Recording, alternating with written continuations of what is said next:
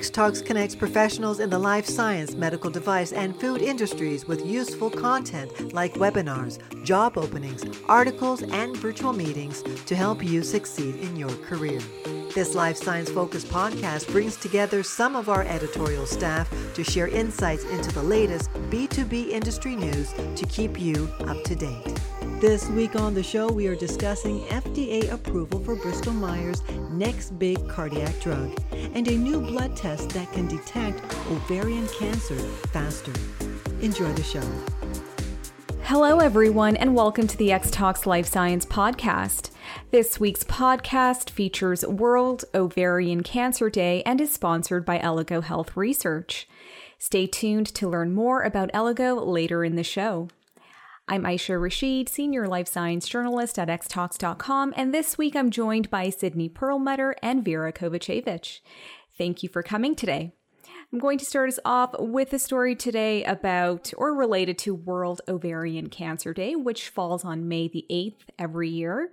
And the story I'd like to talk about is a new ovarian cancer blood test that can help diagnose ovarian cancer more quickly and more accurately, especially in younger women.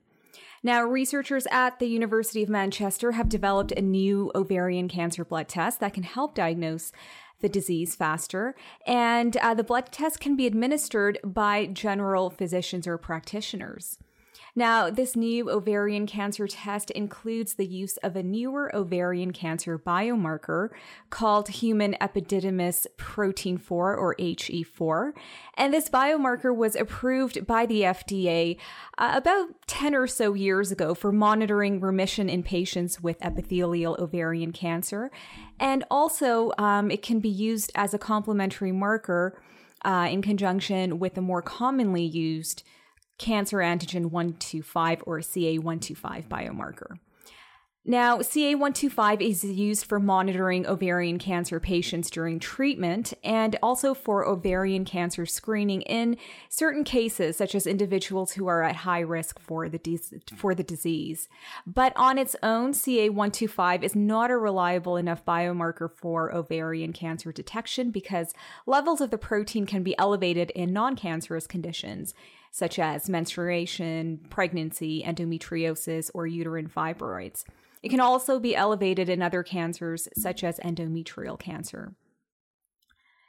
And so because CA125 is not, again, a reliable enough biomarker to be used on its own for the detection of ovarian cancer, nor is it useful for all cases, this warrants the need for more accurate tests that include other biomarkers or a combination of them. Now, ovarian cancer is the 8th most common cancer in women worldwide, and it's the 5th leading cause of cancer deaths among women in the U.S. So, taking a look at this new ovarian cancer blood test, the University of Manchester researchers behind the study looked at whether this HE4 biomarker could more accurately identify ovarian cancer. They also took a look at whether it could prevent women from undergoing more invasive tests, such as physical exams and biopsies.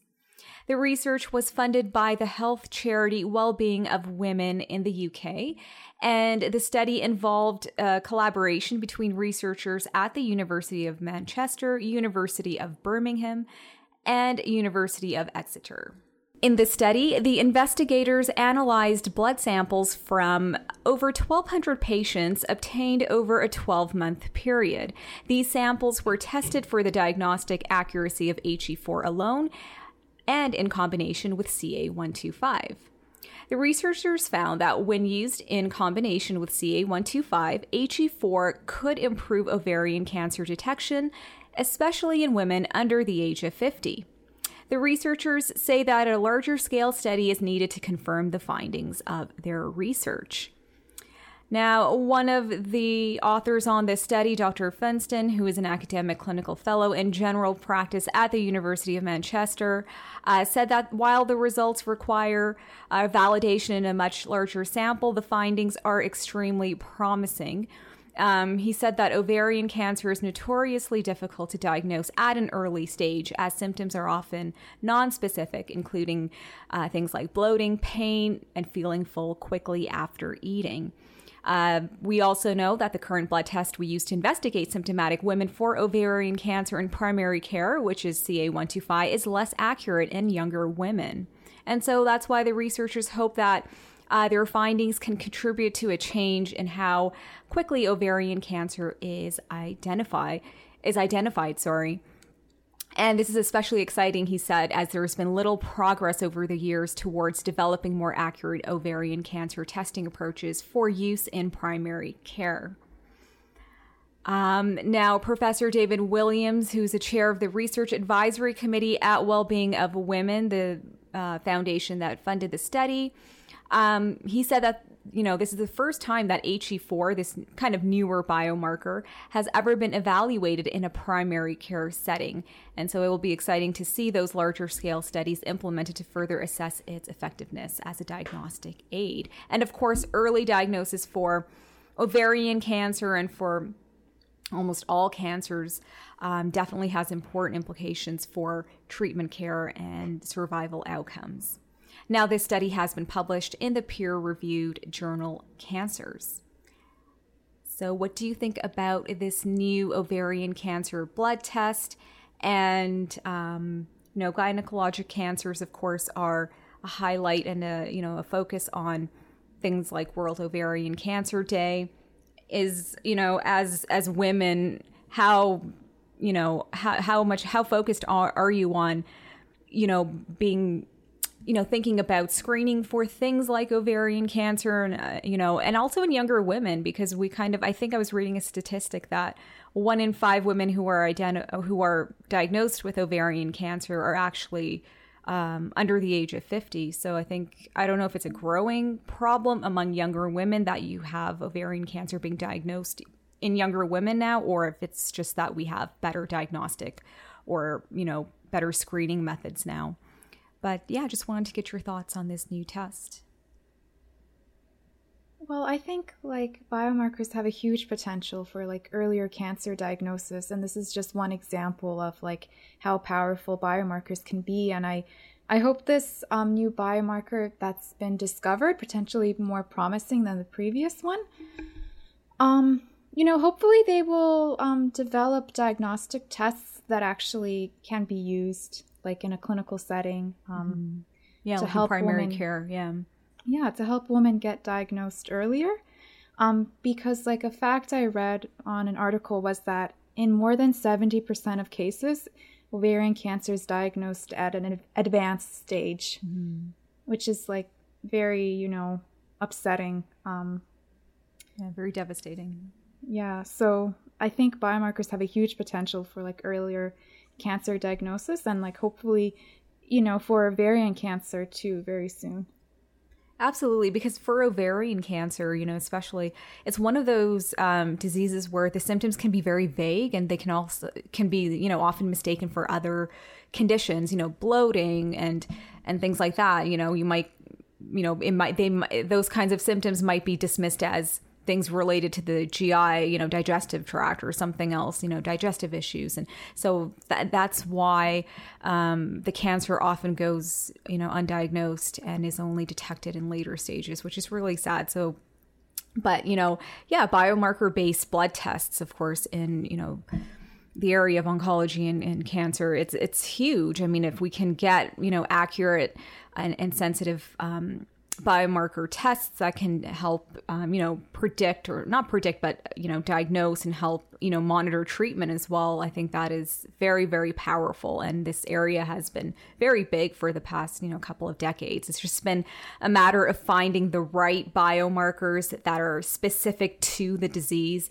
and the right combinations. I think we're seeing more and more so that it's not just, a question of just one biomarker. Like I know in prostate cancer was PSA for the longest time, but then they discovered that, in prostatic, hyperplasia and other related conditions like inflammatory conditions, PSA levels can also be elevated. So you could have a false positive there. And so that's been the challenge with biomarkers. But I think And then same thing with CA125, it's not just specific to ovarian cancer. So it's been a real challenge to find specific biomarkers specific to, a given cancer or condition. And I think really the way forward is going to be the use of a combination of different biomarkers in conjunction. And I think that would, a simple blood test, that's kind of like the dream that, we all have, is like, because, cancer tests can often be very invasive. We're talking about like screening, biopsies and physical exams and stuff. So the blood test is, nothing gets simpler than a blood test.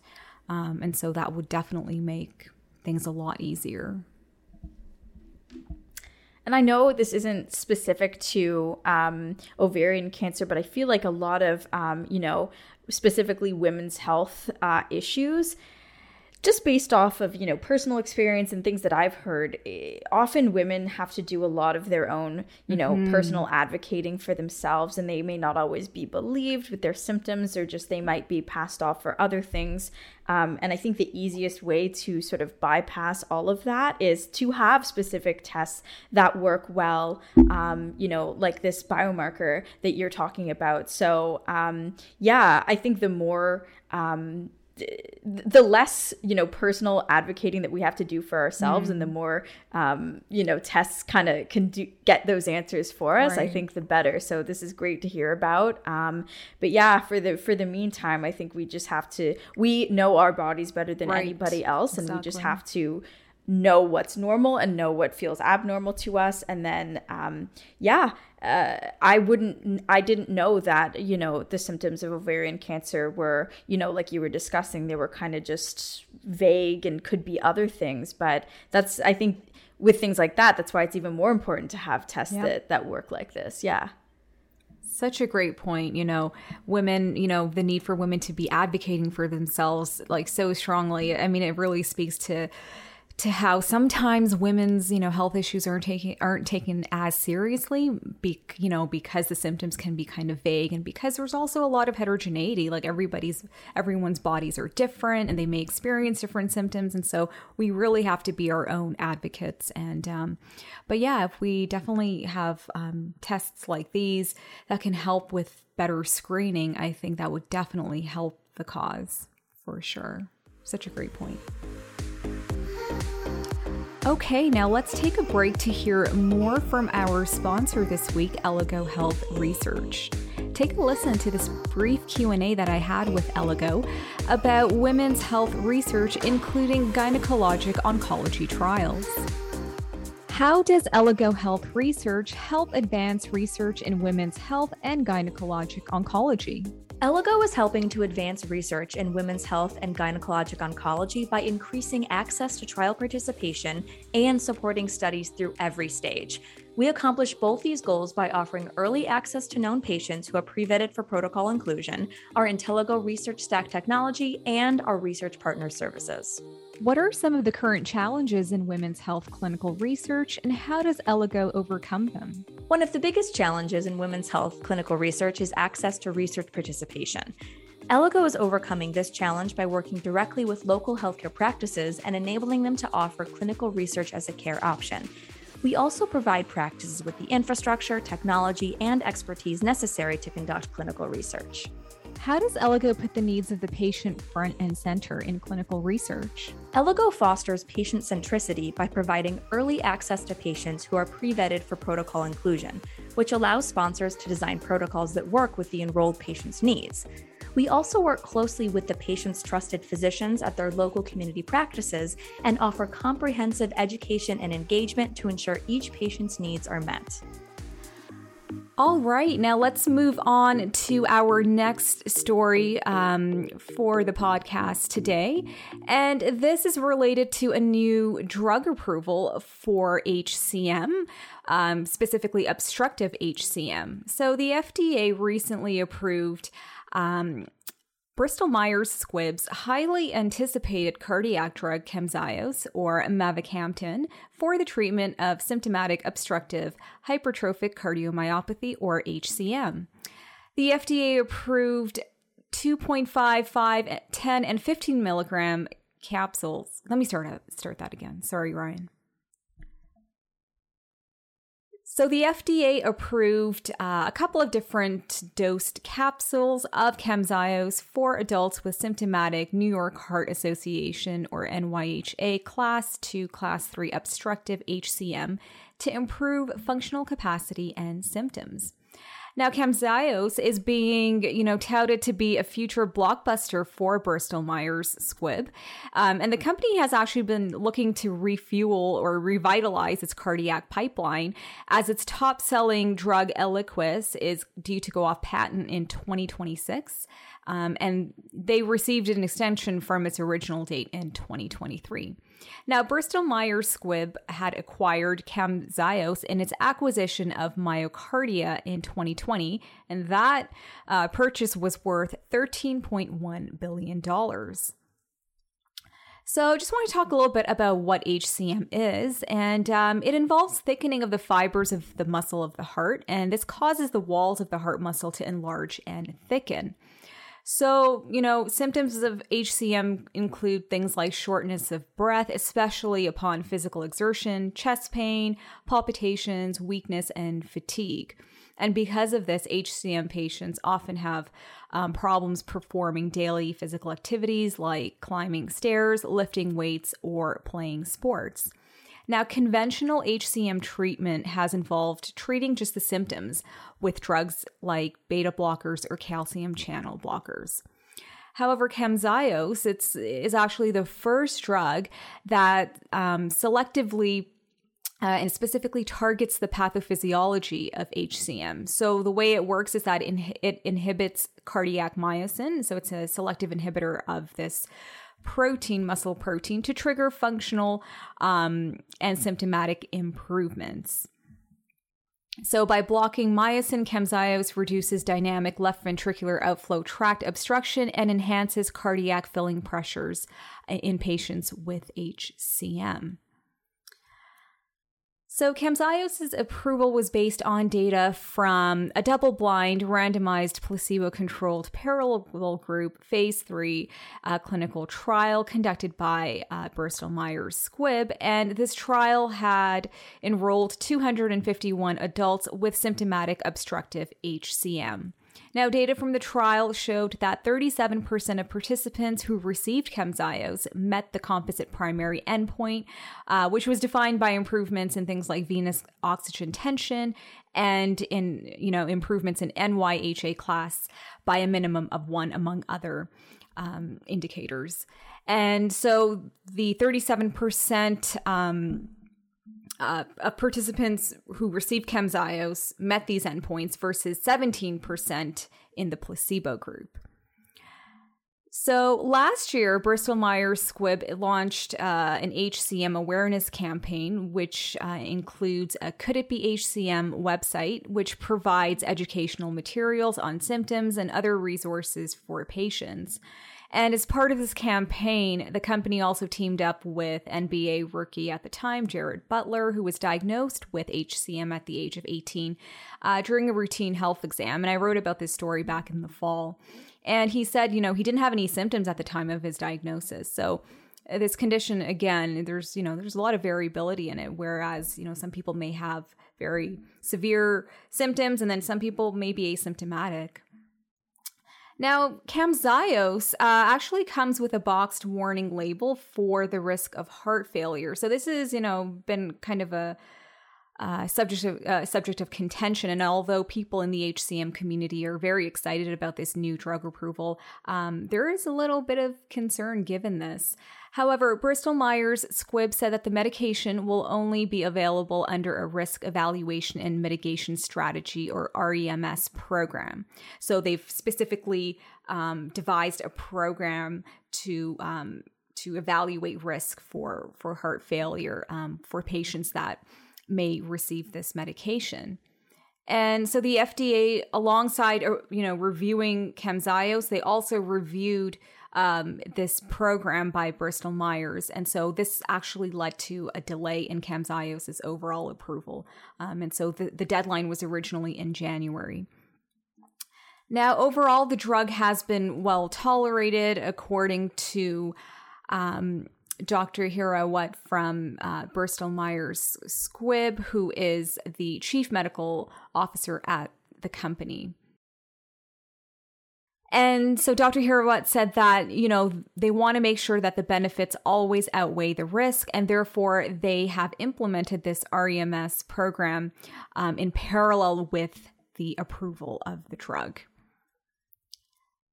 Now, I mentioned that BMS has, a lot of best-selling drugs, including things like the blood thinner Eliquis, as well as multiple myeloma drug Revlimid. And so these drugs are actually reaching the patent cliff, so to say. And so that's why they've, they're really banking on some future drugs that they have in their pipeline. And one of the big ones was mavacamten or Camzyos. And so this is, a huge approval for them. And, they think that they project that Camzyos, along with a couple of other drugs in their pipeline, like an anemia drug and an immuno-oncology drug candidate, they think that these new drugs can help them reach peak sales of more than $4 billion alone or in combinations in the coming couple of years. So I just wanted to get your thoughts on this new drug approval for HCM. And what do you think about these patent cliffs and, the entrance of like generics or biosimilars in this case into the market? Well, regarding this new approval of Camzyos, what really surprised me when I was listening to this was that the NBA rookie, Jared Butler, who was diagnosed with this condition at an age of 18. So I thought, why would a very healthy, athletic, 18-year-old have a heart disease? And then I realized, well, this is one of the most common forms of genetic heart disease. Yeah, congenital, yeah. Yeah, so then I was like, oh, okay, that particular part made more sense to me. And really glad that there's this new drug for this unmet medical need, because absolutely, yeah, it could be scary being so young and diagnosed with a heart disease, where one of the options are medications or perhaps surgery, depending on how severe it is. And I'm also really glad that BMS developed this risk evaluation program, which shows that they are very, very serious about safety of their medications and, who should get it at what dose for how long. So I was really, it really shows that they really thought out this drug. It wasn't just a clinical trial approval. They also went through this program as well. So that was great news. And they realized, the great potential that this drug has for patients, and, it's pharma, so also business, right? So they're banking a lot. There's a lot at stake with this drug, and so that's why I think they really covered their bases. And it was great to learn about that program that they've implemented alongside this approval to really make sure that they're able to, administer this drug to the patients who need it most, but then also keeping in mind the safety profile and doing that risk evaluation. And then Aisha, you also asked us about the generics, once they flood the market. Yeah, because, they're talking a lot about how a couple of the companies' drugs are going to go off patent, and then they're going to have, biosimilar competition coming into the market and stuff. So, a lot of these companies are bracing themselves for that. They're like, okay, well, So would you say that one of the motivations or one of the reasons we're having this patents in pharma is to kind of encourage companies to continue developing new treatments? Or is it just Yes. Because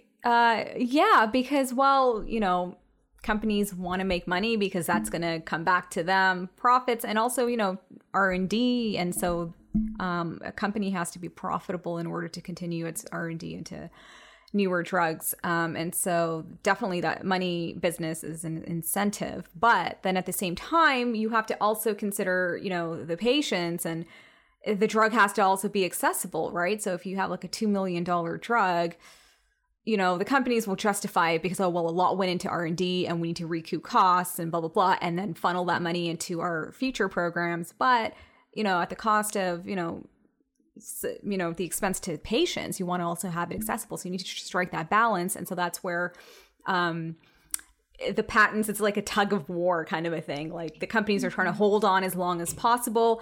They try to get extensions and all of that, but then do all kinds of things to block competition from biosimilars or generics from entering the market. And so there's like a constant battle there. So it's kind of a toss-up. It's like, okay, these companies want to make money because they say they need to make money, but, you cannot have such expensive drugs that make it so inaccessible to patients. So Aisha, do you know how long these patents last? Yeah, so patent terms are generally about 20 years from the date that they're first filed. I know that it was increased by a couple of years back in the 80s. I think it was initially back then it was 17 years, but it was increased to 20 years or so. And then you have companies, like I said, always trying to get extensions on these patents so that they can, profit more so in the market, and also prevent, try to really delay competition from generics and biosimilars from entering the market for as long as they possibly can. Okay, that's the end of this episode of the X Talks Life Science podcast. If you liked today's show, don't forget to rate, review, and subscribe. Thanks everyone, and see you next week. Bye. Bye. Thanks for listening to the X Talks Life Science podcast. If you enjoyed our discussions today, please share the episode with your friends and colleagues, and be sure to subscribe in order to be notified when a new episode is released. To join in on the discussion, you can find X Talks on social media. Email podcast@xtalks.com or comment on the articles directly. Links are in the show description. Take a moment to join our community at xtalks.com to get access to everything we have to offer, including webinars, job listings, virtual meetings, articles, and more. The views and opinions expressed in the podcast are those of the speakers sharing them. They should not be taken as professional advice and do not necessarily reflect the policy or position Honeycomb Worldwide. For further information, email us at podcast@xtalks.com. Thanks for joining us, and we'll see you next week.